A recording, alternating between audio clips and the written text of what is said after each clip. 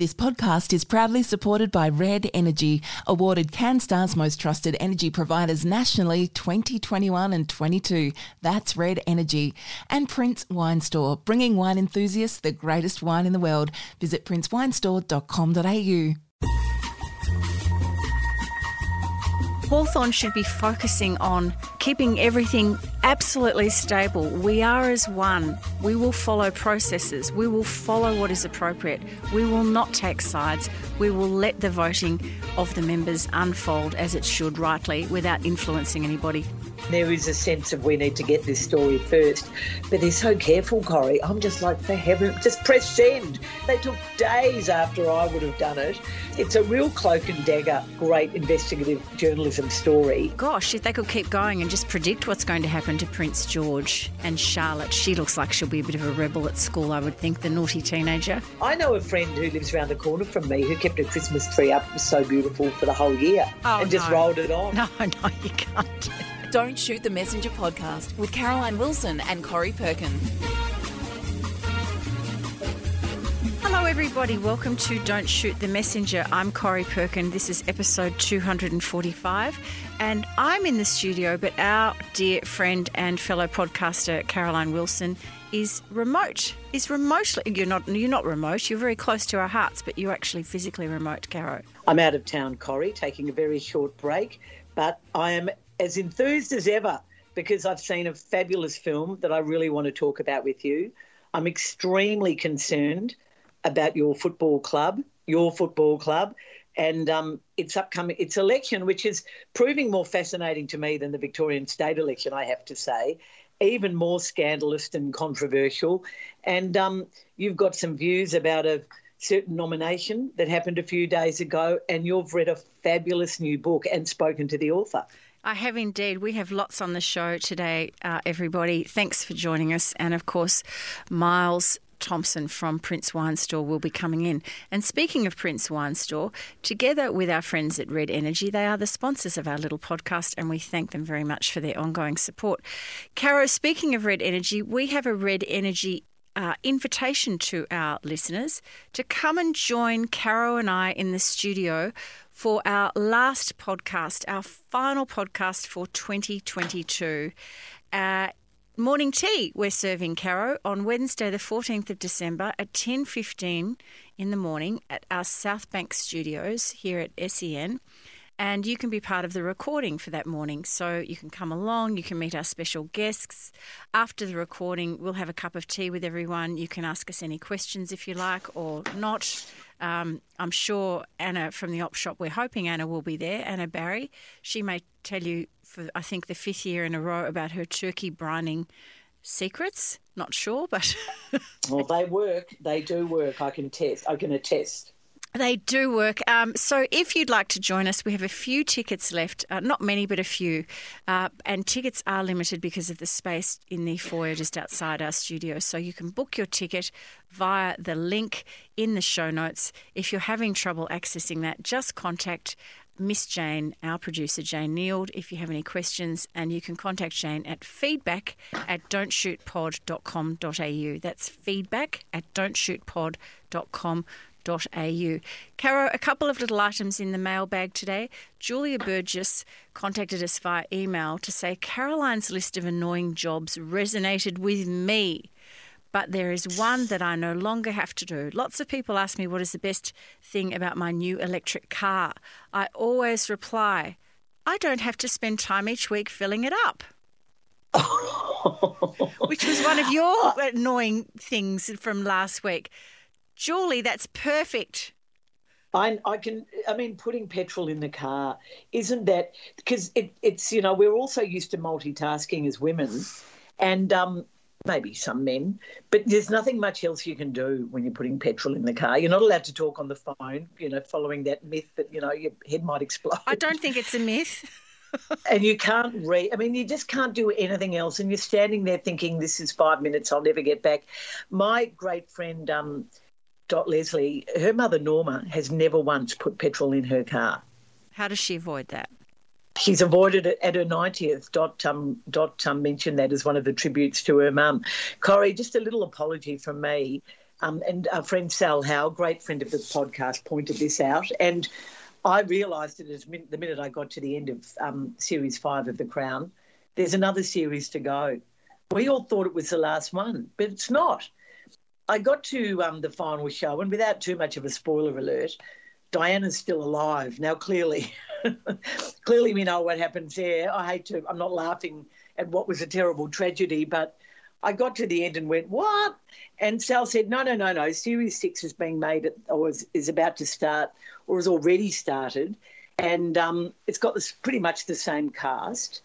And Series 5 ended on a bit of a whimper. And there's even talk, despite originally saying there wouldn't be a Series 7, that there might be a Series 7. So the most interesting thing about Series 6 is that it'll be the first series of The Crown produced after the death of Queen Elizabeth II. So I just thought, I'm sorry, everyone, if you thought that you were watching the last series, thanks to my very poor research, you're not. So if there was a Series 7, that would take us right up to current day. Meghan and Harry and Kate and Wills. Gosh, if they could keep going and just predict what's going to happen to Prince George and Charlotte. She looks like she'll be a bit of a rebel at school, I would think, the naughty teenager. And Louis, who's probably destined for a career on the stage, I think. Oh, do you think he'll write a book called Spare? Oh, no, he'll be the third. That would be Charlotte. Charlotte will have to write. Charlotte will have to write the book called Spare. But I think the other thing is that Meghan and Harry have proved themselves to be fairly litigious, more litigious than any other members of the royal family. So I wouldn't be suggesting that to Peter Morgan. Well, on the topic of The Crown, Caro, we have an Instagram message from Yvette 1804. And she said she absolutely agreed with our review of The Crown. Shocking casting, but still enjoyed watching. And from Joanne Van Homrig, also on our Don't Shoot Pod Instagram account. Hi, Caro and Corrie. Your invitation to join the podcast reminds me how close we are to the end of the year. I think she means the podcast event. And she goes on, another year of me listening every week from Brisbane. Thank you, Melbourne ladies, for enlightening me every week with your thoughts, comments and recommendations. Joanne, it is our pleasure. If Caro and I did not have a podcast, we would still be yakking on like this. The fact that we can share it with all of you is really fun.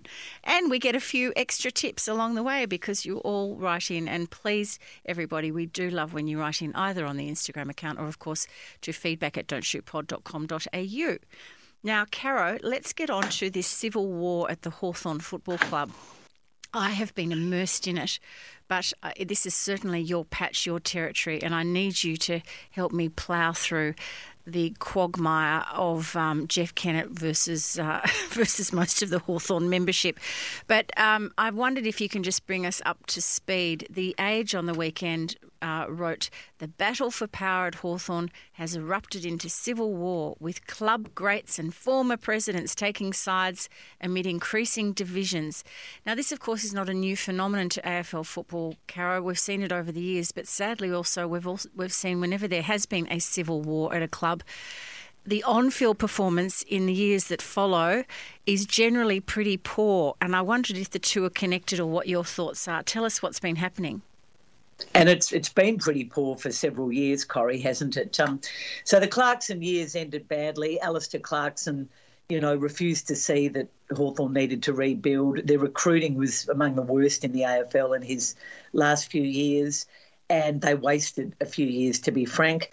There was obviously battle for power between Clarkson and Sam Mitchell, ended badly. It was probably the right result with Sam Mitchell taking over as coach, but the club ended up having to pay, on Jeff Kennett's watch, Alistair Clarkson around $1 million to leave for that last year of his contract. So that was the first thing that was bad. Tasmania is obviously a big question mark for Hawthorn now. I mean, they might get one more deal before Tasmania gets their own team, but that's a big revenue loser.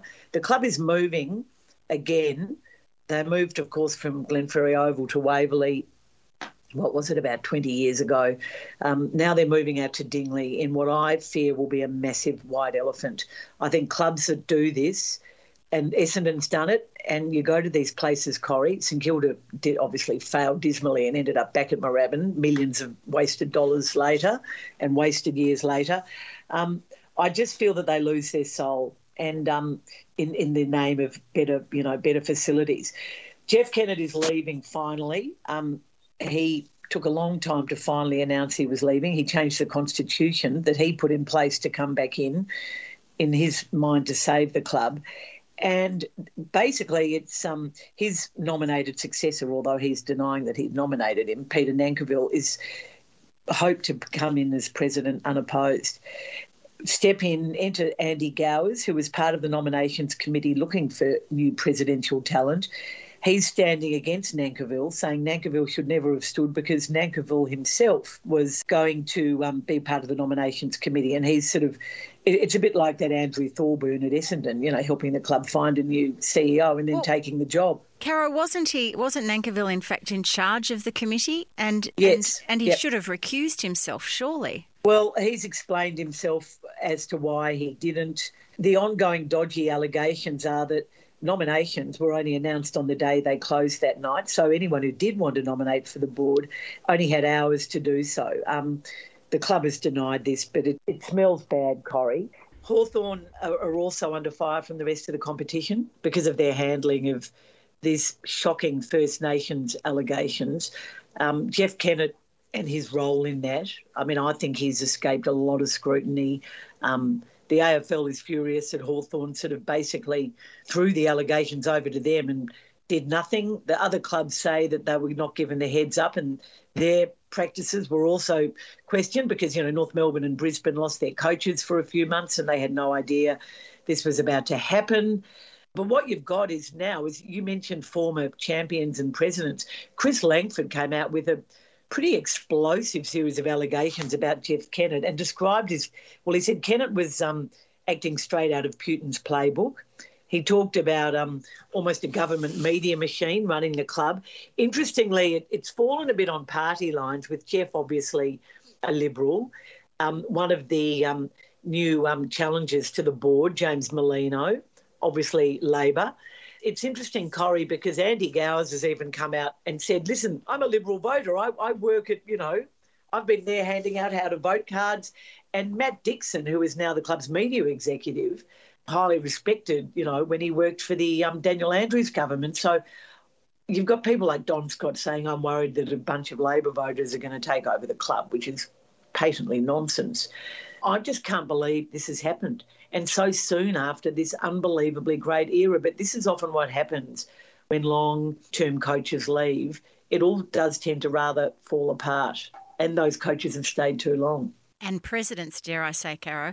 It is an incredibly bewildering scenario, isn't it? You're a supporter, but you're not a member. It looks like Jeff is, doing the old scorched earth policy, isn't he?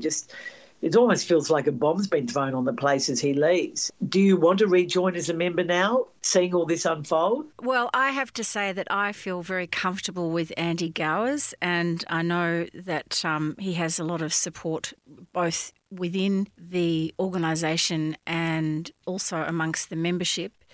Will his pitch for old-fashioned values, such as getting back to the Hawthorn is the family club, will this work?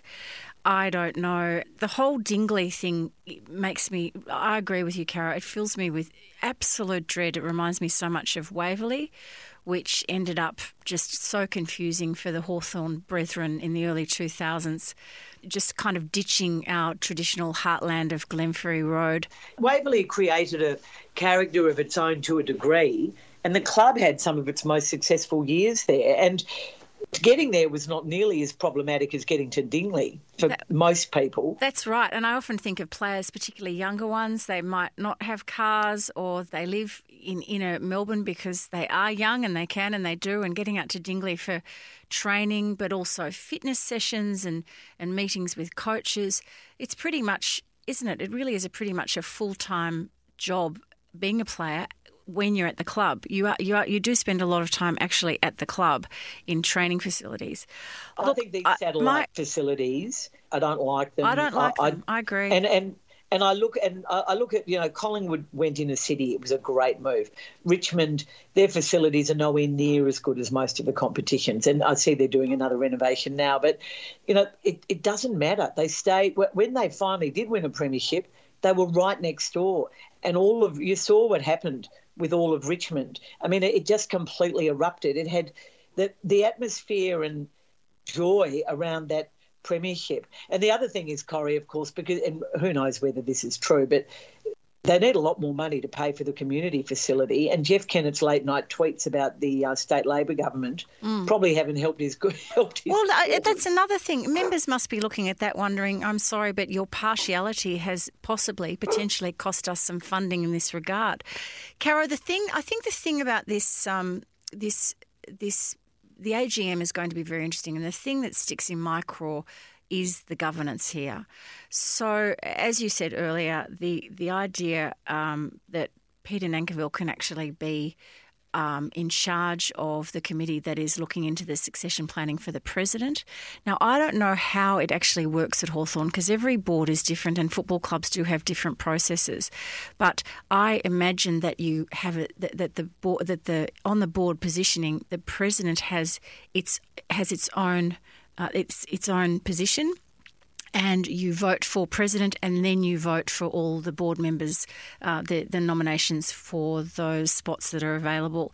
Other organisations off-field, like out of football as well, will often select their chairman or their president from within the board. So you vote the board on. Oh, that's what generally happens at football clubs. Yeah. So I just I felt that Nankervis should have, as I said, recused himself for the process the very second he thought that he might like to do this job, or whether Jeff tapped him on the shoulder or they had a conversation. I don't know how it unfolded. As we know, a few months ago, the board came out and said that they were 100% behind Peter Nankervis's nomination. I don't know whether that's appropriate. It should be a democratic process, Caro, surely, that all members have the right to vote for whoever is put themselves forward to become president without fear or favour. If Andy Gowers wins, then he will clearly become president if he gets a spot on the board. And as we speak today, we don't know the results of the election. That might become apparent fairly soon.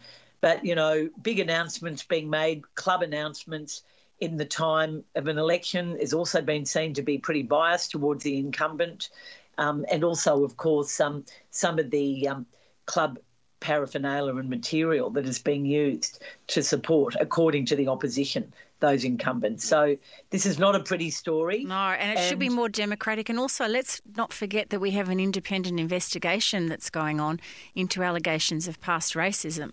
So as this is all unfolding, which must create such mayhem within the organisation and concern about what's happening at board level, we also have this independent investigation. Surely, of all times in its career, in its history, I should say, Hawthorn should be focusing on keeping everything absolutely stable. We are as one. We will follow processes. We will follow what is appropriate. We will not take sides. We will let the voting of the members unfold as it should, rightly, without influencing anybody.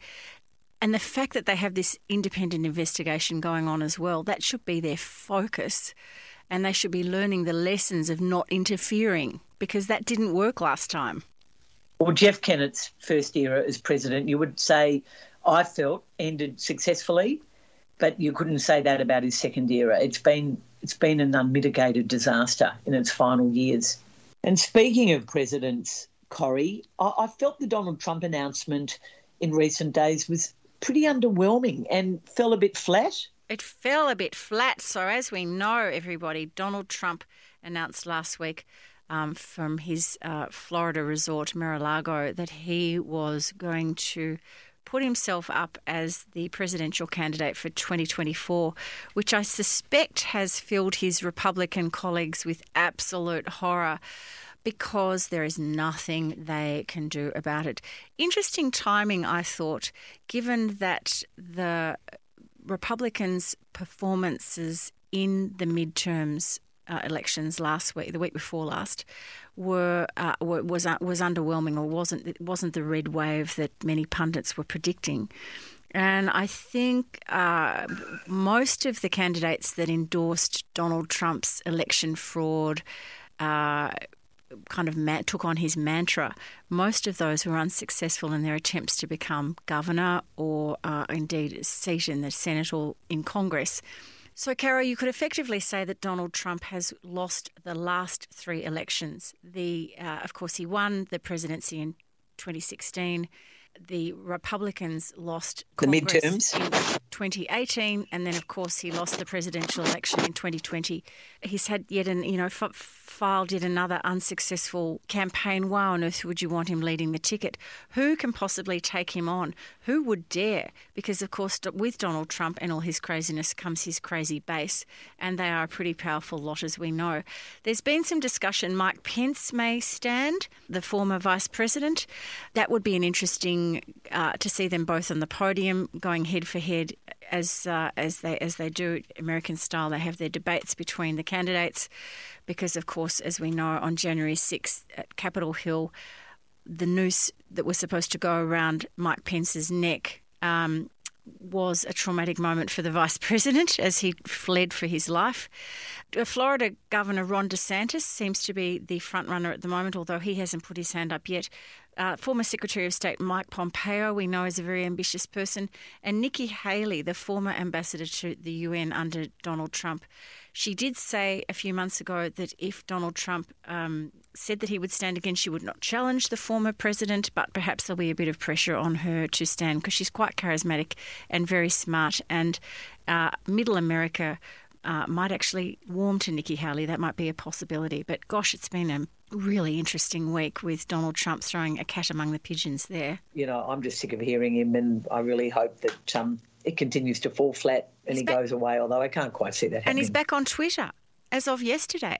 Yep, good old Elon Musk is allowing freedom of speech. And, Caro, we should honour the amazing career, the Speaker of the House, Nancy Pelosi, in her 80s, an extraordinary achievement, regarded by most of the political reporters that I value as being, they have said that she's been the most effective speaker in American history. She worked very closely with Barack Obama. She worked as close as she could with the Trump administration, and of course the last couple of years under Joe Biden. She's an extraordinary woman. As we know, her husband was attacked a few weeks ago, ended up in hospital with a pro-Trump, anti-Nancy intruder in their home. It was a shocking episode, but Nancy Pelosi will be greatly missed, and what an extraordinary legacy she leaves us. And I think we should have a toast to Nancy, Caro. I think we should bring in the cocktail cabinet and have a glass of rosé with Miles Thompson.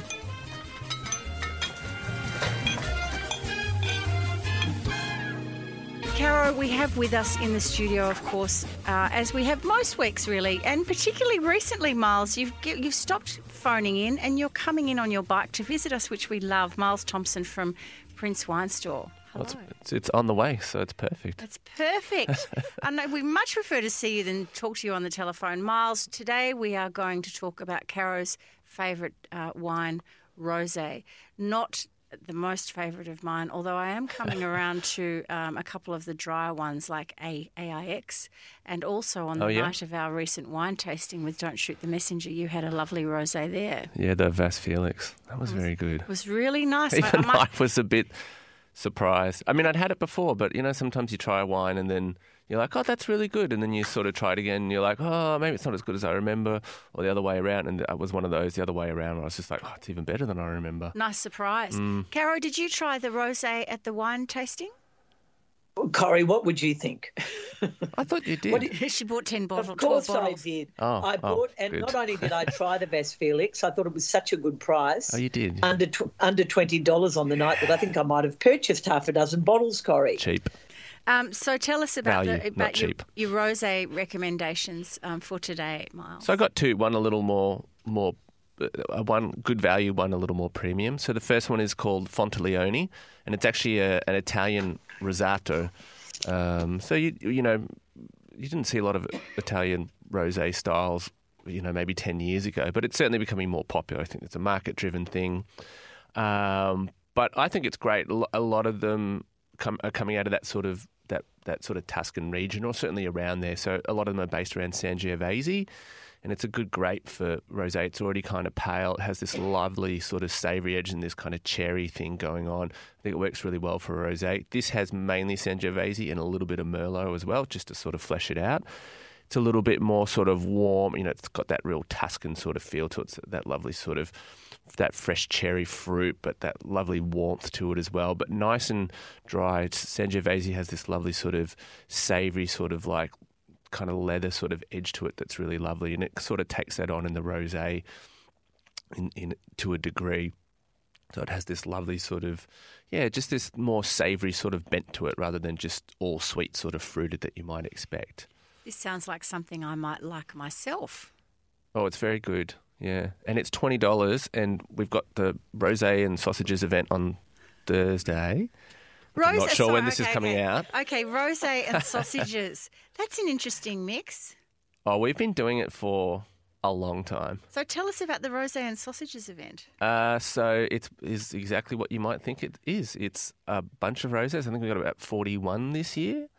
And we usually get the snags from gamekeepers, who are sort of friends of ours. And we put on some gourmet snags. They're not just cheap sort of coal snags. Not that there's anything wrong with that. But nice gourmet snags. And you come along, you get a piece of bread, you have a sausage, and you try a bunch of rosé. Oh, one of my grandchildren on the weekend, we cooked up sausages and they said, Mopsy, is this the one with the lamb and fennel? I thought, gee, we've come a long way, haven't we? Lamb and fennel. Since the old beef. The old beef. Well, actually it was. Thank you, Harriet, but that was very interesting. Good pick. Hey, so the rosé and sausage event, as you point out, by the time some potties are listening to this, the event might have been over. But what is the date and what time? So it's 5:30 till 7:30. It's Thursday the 24th. The offer, though, so we always do a nice big offer for that, will be on the website. So the prices that I'll sort of talk about today will be even more than the 10% listener discount. Great. So there'll be 15% off. So that risotto will be, instead of $20, I think it'll be about $17. So it makes it super, super value. Same price as that Vas Felix. Fantastic. So that's the Fonte-Leone. Yep. What's the second one you have in the box for us? So the other one is called Figueres. I'm probably going to... Spell. So Figuires. If your French is good. Figuier, I think it might be. Yep. So I'll stand to be corrected. Sure. I will too. And so it's their Mediterranean rosé, which is just a larger sort of appellation catch-all for rosés that are made in that Provence style in the sort of greater sort of southeast region of France. We had this the other day and it was just so delicious. I was just like, I have to talk about it on the podcast because it was just fantastic. Okay, so what's the damage? So that one's 36 and that'll be 30 with the special discount for the night. And that offer runs for about a week, so you'll have plenty of time to stock up on rosé. Caro, can you tell me why you like so rosé? Can you mount the argument for rosé? Well, it reminds me of summer would be the short answer. The longer answer is that growing up, when my mother first started having, a glass of wine with a friend or at the end of the day in these very old-fashioned shaped wine glasses, Kaiserstuhl Rosé was just something she drank, and she'd only just have a glass, and it always looked so pretty. Then, of course, as you know, we all discovered the Mathus Rosé, which came in that famous bottle. And then when I moved to London, Corrie, and lived with my friend Virginia in those early years in Earl's Court, I remember coming home one day from work and she was sitting on our tiny balcony. It was one of those beautiful English London summer days, drinking a Rosé d'Anjou. And I just thought that, to me, just encapsulated London in the summer. So it's as much the image as anything else. And then, of course, visiting France and trying all those beautiful rosés from Provence. I don't know. It just and I mean, now it's funny, isn't it, Miles? You mentioned pale, and whenever you go out and order one, you always ask to see the colour of it because for some reason a darker rosé brings back bad memories for some reason. But and they're some of them are very expensive. Like you mentioned, the Figuier, which sounds beautiful. That's cheaper than the Whispering Angel that seems to be the premium at the moment. Would that be right? Yeah, that's one of the premiums, and there's Bandol, which is a region that's a little bit west of that, tends to make a richer, sort of more full style, quite long lived, and they can sort of start at $50, $60, and we've got a bunch that are sort of $50, $60, $70 as well. They're getting up there. I do have a friend that famously, rather cruelly, calls rosé Lady Petrol, and and other drinks and other rather nasty comments. When summers comes, and of course, Corrie, you will remember me drinking rosé in a can in Cornwall on a trip one year. But very unbecoming. No, I just think it's a lovely, refreshing summer drink. Okay, well, I will give it a go. I concur. As I said, the only one that so far that I have enjoyed, apart from the one we had, the Vas Felix, is AIX. Yeah, so that's a really traditional Provence style, that sort of pale salmon, or they call it onion skin.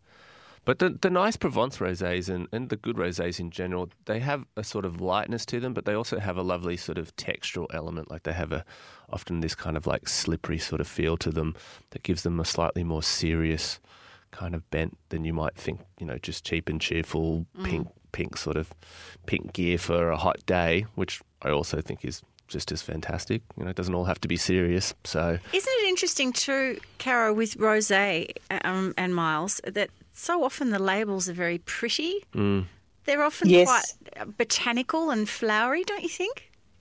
My father's brings a Jerry Bomb of X to Christmas every year, and it always manages to get finished. Funnily enough, people go, "Oh, I don't really like rosé," and you see them slogging a few glasses quite happily, because it's perfect for that sort of. I agree with you. That warm weather and. Yeah, they're great. I think they're great food wines too. That's been my thing for a while. I think they go well with a lot of food, barbecues or whatever you're doing. Really, salads. Like they can kind of go light. They can go something a bit heavier. I think you're right, Miles. I think this is why I'm not such a rosé fan, because I'm not mad on it as a single drink. If you arrive at someone's house or something, and do you want a glass of wine? So you're not eating anything. I'm not comfortable with rosé in that scenario. Whereas I'd quite happily have a Riesling on the rocks or something like that. Sure. I tell you, the other night, Corrie, someone had brought a particularly dark and not that nice a rosé, and of course, it just sits in the fridge forever and ever. I've started slogging it into the bolognese or the chili or anything I'm cooking, there you go. Risotto. It comes up a treat for cooking. They're the darker ones, but Miles, they sound brilliant, and they're lovely. Is it the Fontalianto? Fontalione, the Italian risotto. Fontalione. So from Tuscany. From the Sangiovese area, and $20 for that. And the figuier, we think is how we're pronouncing it, which is the Provence style rosé from the southeast region of France. That is $36, although with the rosé and sausage discount, I'm not sure you're calling it that, are you? Well, we just all the offers we do from the larger tastings, they all get 15% off. Okay, so this one will get 15%. Yeah, so the rosé offer. So rosé and sausages. How do messengers find the offer? So if you just go to the website, you'll see a tab at the top called Current Offers, and if you click on that, that'll be up there in the next couple of days, and it'll be up there for the next week or two. Wonderful. So that is at princewinestore.com.au. Miles Thompson from Prince Wine Store, thanks so much for coming in on your bike again. We love seeing you in person. And next week, Jane might have a bit to tell us about Prosecco. She's been on the news beat. We'll talk about that next week. Perhaps, Caro, next week we might have a look at Prosecco. What do you think?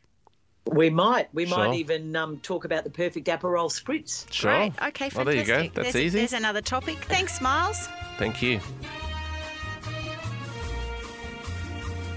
Corrie, it's time to talk BSF. You did an event last week, I think it was, with Thomas Keneally, and talked about his new book. Tell me about the book and how it was at the Paran South Yarra Library. South Yarra Library, and we had about 100 people there. So that's, I think, been a wonderful venue for us, Caro, for the Corrie is Reading events, and we'll be having many more. And in fact, in February, we will be having John Boyne, the internationally acclaimed writer. You'll remember The Boy in the Striped Pyjamas, Caro? Yes. Yeah, Very sad book. So he has a new book. He's doing an Australian tour, and we're going to be entertaining him in a couple of months. So if you don't already follow Corrie is Reading on the Instagram account, that's the best way to find out what we're up to. But yes, Tom Keneally was great. He's in great form. He's 87 years of age. This is, if you add in the novels that he writes with his daughter Meg, this must be probably his 65th or 70th book, Caro.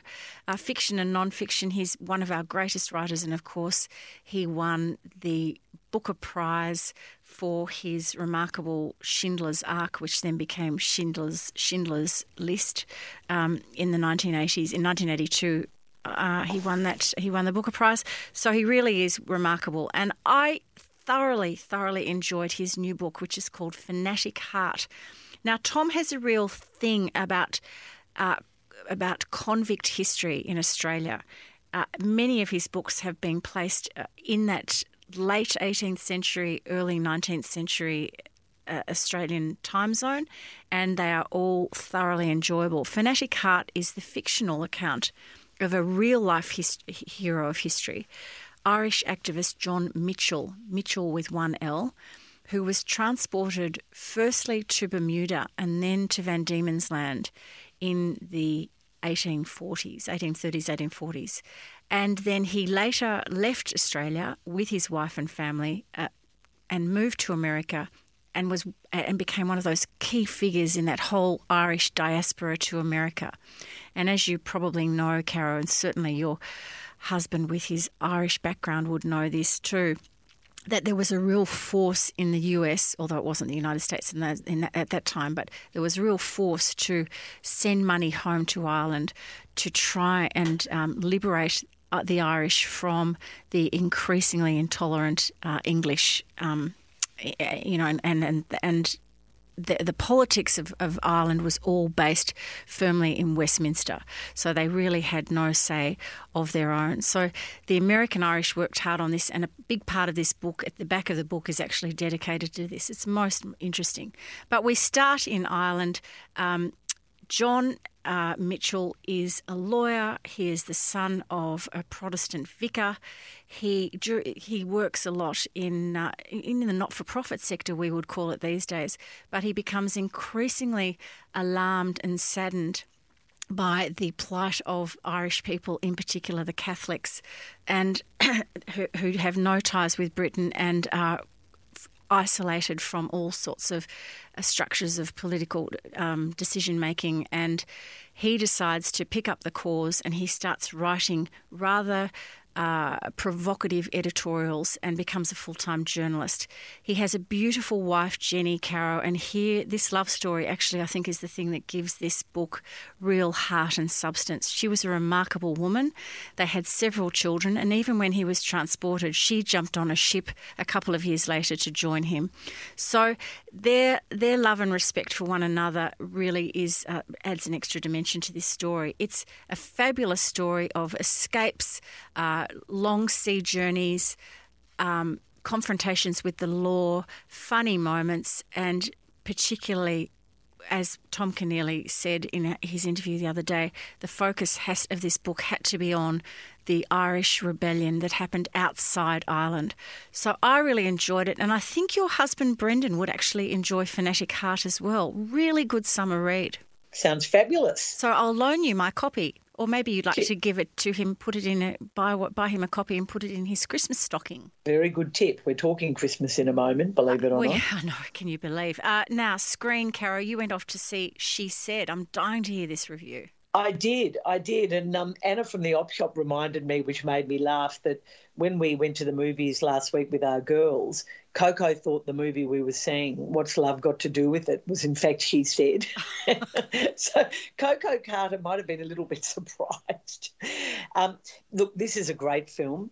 It's the story of the two New York Times journos who broke the Harvey Weinstein story, right, and won a Pulitzer Prize for their efforts.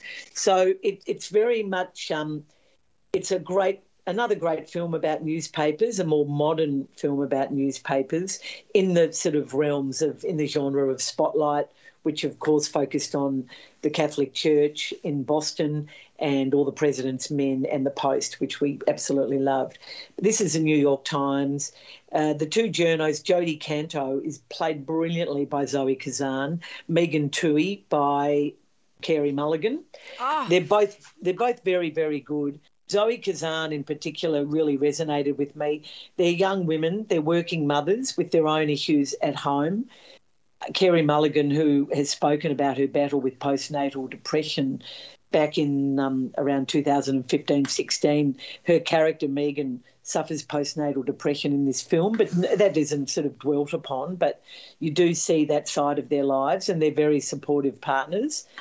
But this is a story really of the victims who finally agreed to go on the record, and this is a story of the battle to get them to speak publicly. The film opens, the character that really resonated with me and the actor who really resonated with me, she plays Laura Madden, the Irish woman who was one of the first to come out and put her name to allegations against Weinstein. She's played by Jennifer Eel. You would remember her as Lizzie in Pride and Prejudice, up against Colin Firth all those years ago. I imagine she's putting on an American accent. Yes, and she's played Americans often in the past and in fact lives in America now. But her character starts off as a young, impressionable girl in a country somewhere on the Irish coast, where she comes upon a movie being made, and she gets a job as an extra, then she gets a job on the set, and she gets a job with Miramax Pictures. And it's just so sad, Corrie, and a lot of the characters are like this. Zelda Perkins is another one, played by Samantha Morton. She's brilliant as well. Rowena Chu, another character, brilliant as well. They start off as these young, idealistic, wonderful, ambitious girls who fall in love with the movie industry, and their dreams are quite literally shattered and their lives are destroyed for a very, very long time. Jennifer Eel's character, Laura Madden, in fact, decides finally to speak up as she's going into surgery to have a double mastectomy. She's suffering from breast cancer, and it's what her daughters say. And look, the interviews are brilliant. Some of them, the Zelda Perkins interview is a conversation in a cafe that goes for 9 minutes, but it is so moving. And one of the great things about this film is it shows how the editors of the New York Times supported their journos, and how Megan Twohey, played by Carey Mulligan, comes on board to help Jodie Canto, the collegiate spirit of them all, the way they all help each other, the money they're prepared to spend for this investigation. Fascinatingly, Ashley Judd, the first whistleblower, plays herself, which is really interesting. You don't see Weinstein, you only see the back of his head, and one actual police transcript is replayed, this horrible scene with an young Italian actress. There's also Gwyneth Paltrow, but you only hear her on the phone. I highly recommend this film. Everyone in the movie came out and started talking about it, and they were angry. Well, it sounds like it has Oscar nominations all over it, which would be a bizarre twist, wouldn't it, seeing as Weinstein has won so many himself over the years. It's interesting, Carrie, you're talking about this New York Times report of Twohey and Cantor's, because at the time, if we go back to 2017, the one that I was most aware of at that time was, of course, Ronan Farrow's amazing New Yorker reports. He gathered together the stories of the 13 women.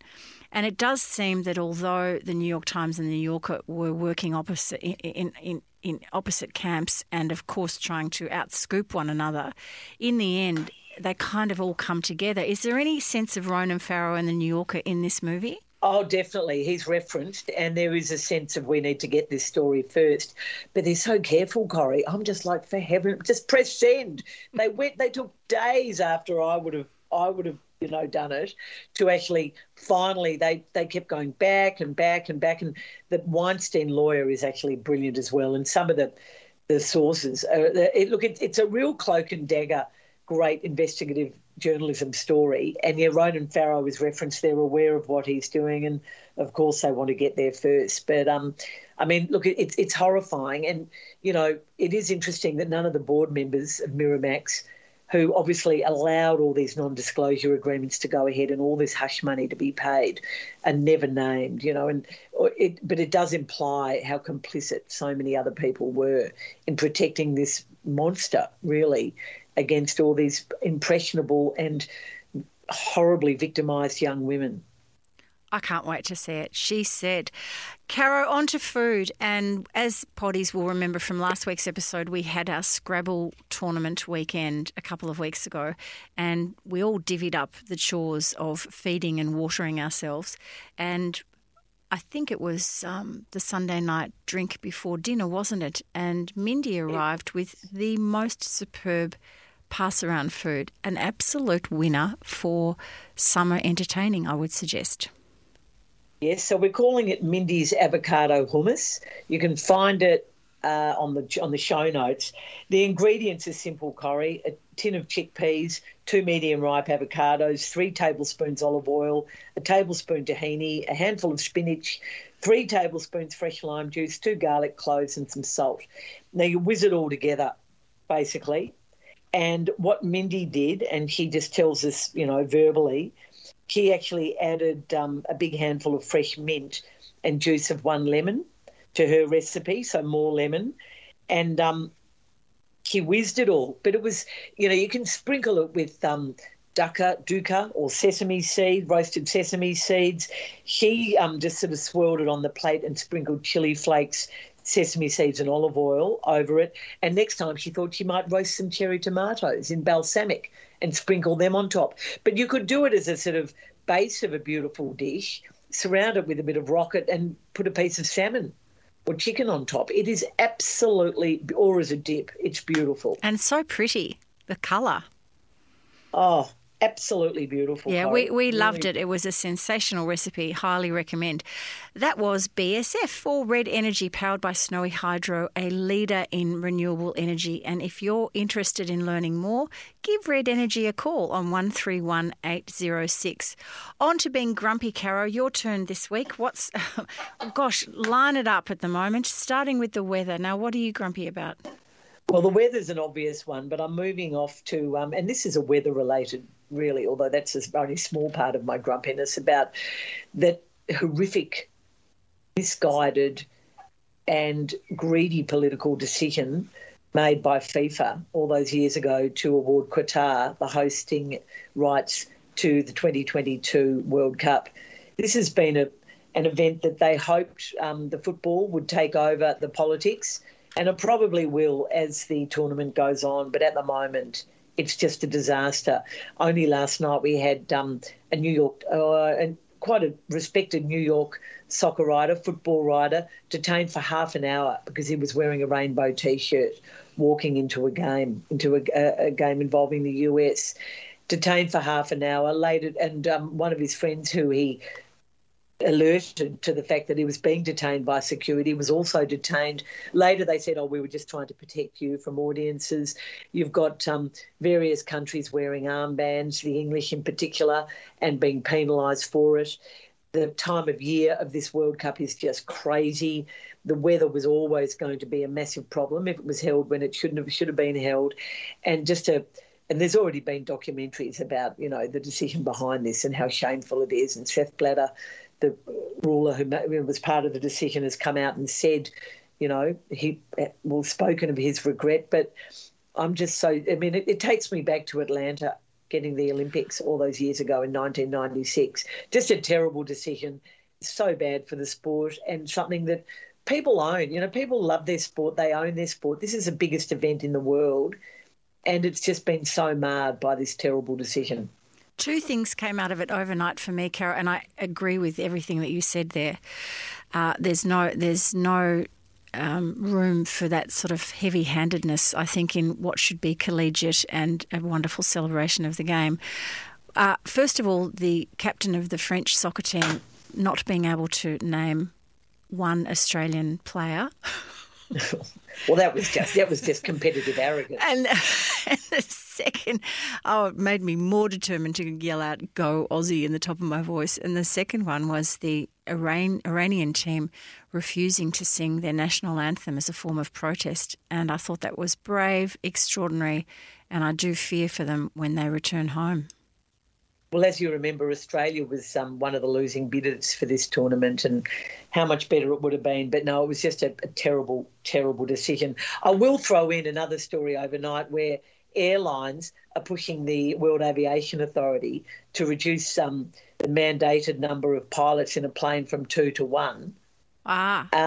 This is clearly a cost-cutting ploy, and you know my views on Qantas, which I noticed finished outside the top 10 in the most recent Condé Nast Traveller Reader's Choice Awards. I was happy to see. But it's not just Qantas. A lot of the airlines are pushing for this, and former pilots are coming out in droves saying this will be a dangerous and dreadful decision. But, Corrie, it's time for 6 quick questions. Do you want to kick it off? I will. What's the best live show you've seen this week, Caro? And thank you, Red Energy, by the way, for sponsoring this segment. Oh, Corrie, I went and saw our friend Rebecca Bernard. He did another one of her Joni Mitchell tribute concerts. It was a gorgeous, intimate event at the Albert Park Yacht Club on Albert Park Lake. Now, when was the last time you went to an event there? I don't think I have ever been to an event there. There were dips and bickies on arrival, pies and party pies and frankfurts. Or as our friend Jane Lamington says, a drink and a dip on the deck. It was, and it was a rare, beautiful night. Rebecca is a beautiful singer. She nailed this show. It's a two-man show, two-person show. Pete Farnan, people might remember Pete from Boom Crash Opera, but he's a highly respected Australian guitarist. He's a musician. He doesn't only play guitar. He was on the piano, but his guitar work and the way they perform these Joni Mitchell songs was just beautiful. It was one of the more enjoyable nights I've had in recent times. Rebecca does a lot of other wonderful work. I mean, she's a great jazz performer. She's just a great, great live act with a beautiful voice, a beautiful girl, and it was a great show. So keep an eye out for her next one. Well, Caro, dare I say, the Sorrento Writers Festival on the Saturday night, Saturday, April the 29th, Rebecca Bernard will be singing Joni Mitchell in the ballroom at the Continental in Sorrento. You know, Joni Mitchell is my favourite singer-songwriter ever. So anyway, it was great. What about you, Corrie? What's the best live show you've seen this week? Richard E. Grant, A Pocket Full of Happiness. Which is why you couldn't come to Rebecca, because you already had tickets to Richard, did. Correct? I know. My invitation list was just bursting that night. But I chose Richard E. Grant. I bought these tickets a while ago, originally to take one daughter, Coco. She was unable to come, so the other one came off the interchange bench. So Francesca and I met Gina and Lily, and the four of us had a fantastic night. And it's a one-man show. Richard E. Grant bases it. Essentially, it's his life in a chronological order, but it circles back with each anecdote to his late wife, Joan Washington, who died last year, who was a highly regarded, brilliant acting coach, sought after by so many of the world's great actors. And she met Richard, 10 years older than Richard, and she met Richard when he was a young man, and they married, and she sadly died of cancer last year. And this is a love letter, but a little bit of warts and all, a lot of humour, a lot of fun, and a real lesson in family love, dying with dignity. Oh, I mean, so many take-home messages. But the first part of the show was very much his nostalgic romp and his memories of Joan and anecdotes. The second part, which was shorter, he takes questions from the audience. So everybody was invited to text in their question, and some of them were hilarious. A great show. It's now moved on to Sydney and New Zealand. But if he ever comes back again, please, everybody, make a note. Go and see Richard E. Grant live. He is a wonderful man, and it's a great show. It was a really great night to be out. I really enjoyed it. Haven't been to a live show since pre-COVID, I don't think. Well, that's not good enough, and I'm glad I'm glad you're back on the horse. Back on the horse. Caro, where does Tracy Grimshaw, who recently retired, where does she sit in the roll call of Australian women media heavy hitters for you? Well, I think she sits pretty high, Corrie. I think to have held that role for close to 2 decades, hosting a current affair, and to give it the sort of dignity and gravitas that she's given it, I think she's done a brilliant job.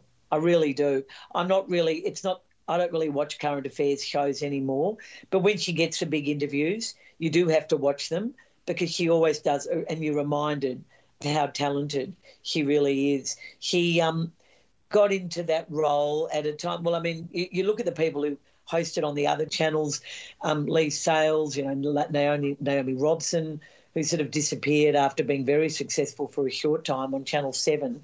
But what she has done with a show that is probably famous for exposing petty crooks, really, isn't it? And looking at often household rip-offs. I just think she's managed to keep her own brand above all of that and do a brilliant job when need be. And when she interviews politicians, sadly, I think when politicians do come on the show doesn't really rate.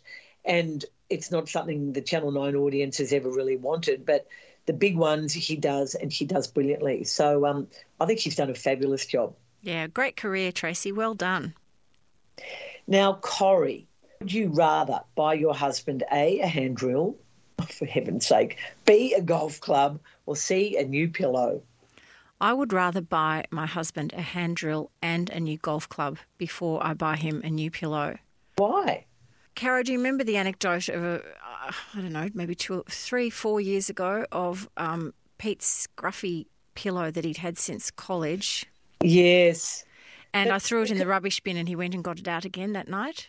Yes. So he was furious with me. So college, I mean in the American sense of the word, because that's where he did go to college, in Buffalo, upstate. So that was that pillow. And it's his pillow after all. Oh, for goodness sake. It was just gross. So that went in the bin. And anyway, we had a sensible argument. But the fact that he'd actually gone outside in bare feet in the rain to get it out of the rubbish bin it just defied logic to me. So new pillow bought. He likes them very, very soft, like with duck goose down, quite expensive, I would suggest to you. So I bought this new one at great expense, and They are expensive. They are very expensive. You use them for 8 hours a day. It is an important purchase, it's right. But he loved this one. So it has been losing its feathers in the last few changes of the pillow slips, I've noticed. And then this yesterday when I was stripping the bed, I took the pillow out of the old pillow slip and feathers went everywhere. It had burst. So oh, no. He was actually working from home and I came out of the bedroom. I was covered in feathers. Thank God I hadn't put on any body oil or anything because I would have looked like a duck. And I came out and I said, this is it. We have to throw this out. Well, 15 minutes, I reckon, of discussing. So last night I found another soft pillow in the house and he just complained for the first 20 minutes. I can't get comfortable. And then he took my pillow. Well, I was so happy to have him just shut up on the topic. I let him have my pillow, which was not a great career move for me because I have a sore neck this morning. But I have to go and buy this man a new pillow. And really, I would rather buy a hand drill and a golf club at the same time. Oh, I love going pillow shopping. Although I remember taking Clem pillow shopping when she moved out of home, and I thought, oh, these look fabulous. My favourite shop, the Bedspread shop in Glenfrew Road, Melbourne, one of my favourite shops in the country. And they gave me the bill for the 2 pillows, and I said, "No, scratch that. We'll go back to the B grade filling or whatever it was." They're so expensive. They're so expensive, and I still buy inexpensive doonas from IKEA just because I can't get myself over the line for a $500 doona. Anyway, that's just me. So, Caro, on to Christmas. Name 3 Christmas jobs you've ticked off the list this week. Oh, gosh, you're organised. Smug. Well, I've decorated the tree because it's too early. It's bad luck to do it early. It's too early. You know what? I'm going away, as you know, for a brief trip next week, and when I get back, it will be after December 1. So it has to be done. It's supposed to be the 12 days of Christmas. You put it up the 12th day, and you take it down 12 days after. No. You put it up on the 1st of December. No. And you're supposed to put it up on the 12th. After Christmas. Miss Jane is now Googling to see which one of us is correct here.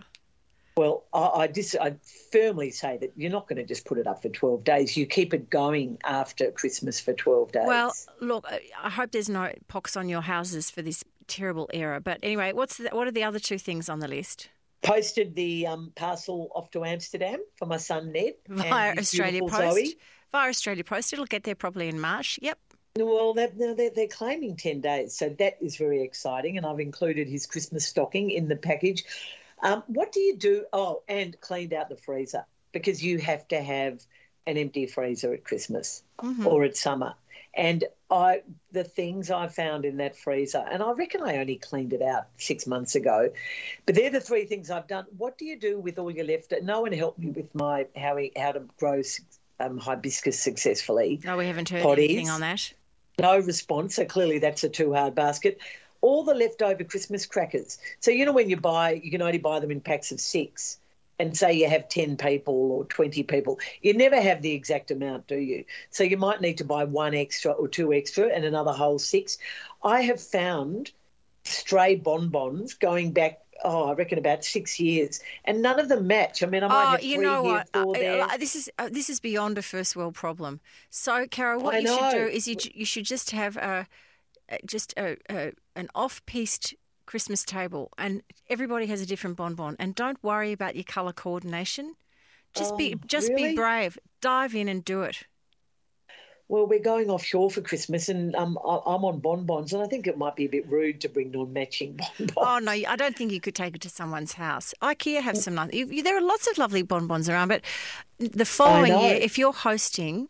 If I hear that you have gone out and bought new bonbon boxes, I will be very cross with you, knowing that there are about 25 in your linen press. Maybe I'll have an ad hoc. Miss Jane is putting up her hand. She probably makes them. Miss Jane. No, I'm just tracking back to when you should put up your Christmas tree, ladies. Housebeautiful.com says tradition dictates Christmas trees should be put up at the beginning of Advent, which is the 4th Sunday before Christmas, this year being the 27th of November. Oh, no. Thank you. You didn't know what 4 weeks of Advent was. You don't even know what Advent is. Corrie, of course I do. I have an Advent calendar every year. And what's more, well, I would say loosely it's December 1, loosely, and I'm not going to be here. What's the point of having I know a friend who lives around the corner from me who kept a Christmas tree up. It was so beautiful for the whole year and just rolled it on. No, you can't do that. Well, we buy a real one so the pine needles would start dropping off. Anyway, we remember the whole evil what was his name? Evil Knievel. No, and it became a racial thing in Amsterdam. I talked about it. Oh yes, Sooty Pete. And they had to change his name. Anyway, Corrie, speaking of, what is this week's amazing fact? This is the history of the office Christmas party, Caro. Oh, on a roll, on a Christmas roll. So, in 45 BC, the Roman Emperor Julius Caesar turned up at a holiday party with 2,000 of his soldiers at the home of Cicero, who was one of his more ambitious and interesting statesmen and also a writer as well.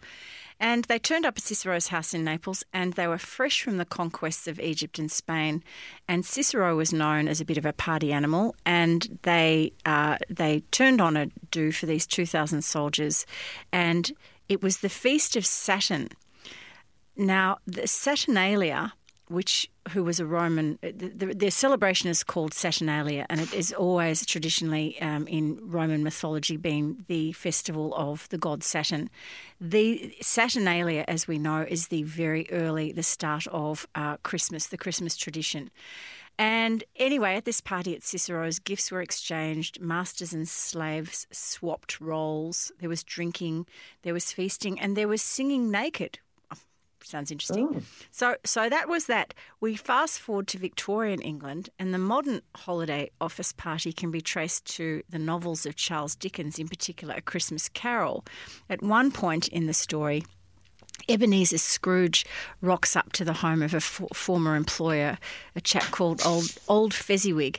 And Fezziwig's annual Christmas party, we think, is modern English literature's first holiday office party. Now, money was given, and Scrooge thought that this was a very curious custom. On we go, Caro, to post-war America, setting its own agenda as post-war America did, and particularly when it came to the office Christmas party. Think Mad Men, okay? Just think Mad Men. Absolutely outrageous.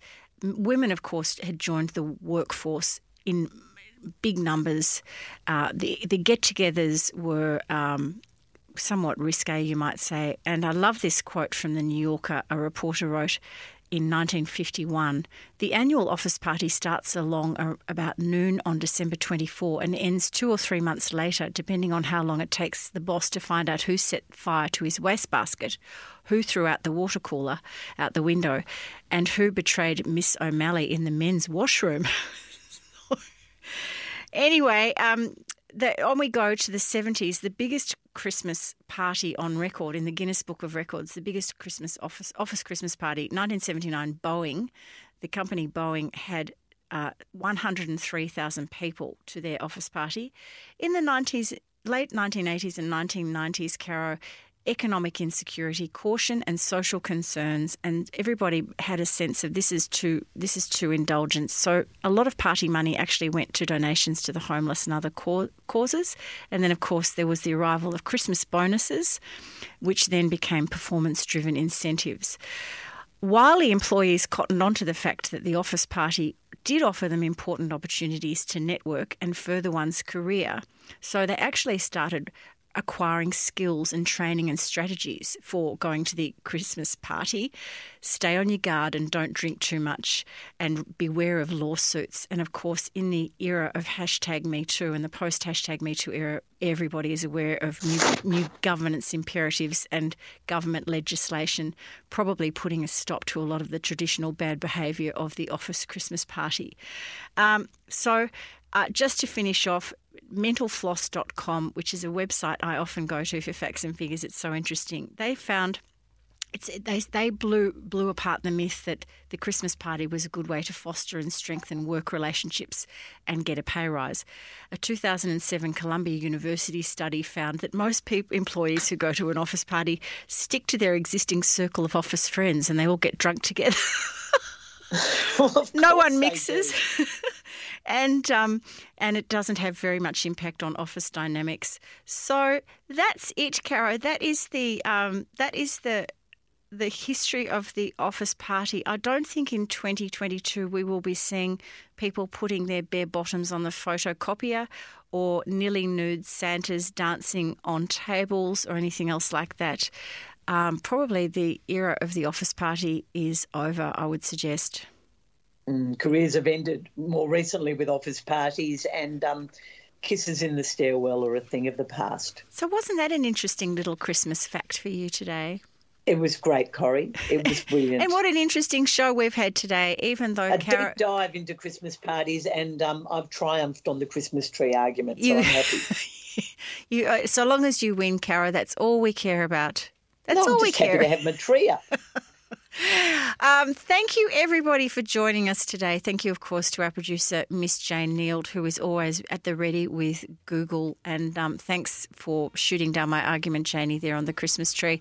And thank you to everybody for listening. And, of course, to our sponsors, Red Energy and Prince Wine Store. And don't forget those specials that Miles mentioned, the rosé specials. You can find them princewinestore.com.au. And if you'd like to follow us or leave a message, don't forget Instagram is a really good way. And we are the account is called Don't Shoot Pod, so easy to find. And of course, if you want to contact us, feedback at don'tshootpod.com.au. And Caro, before we go, I just want to say happy birthday to my 2 November babies who are having birthdays this week, Coco and Francesca. Love you lots. And Caro, hope to see you very soon in the flesh. And what do we say? Don't shoot the messenger.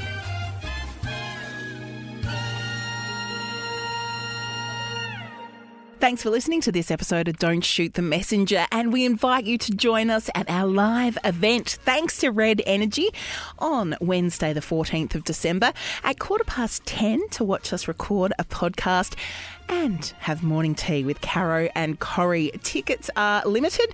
You'll find the booking link in the show notes. That's Wednesday the 14th of December. Come and have a morning tea with Caro and Corrie, thanks to Red Energy, 100% Australian electricity and gas.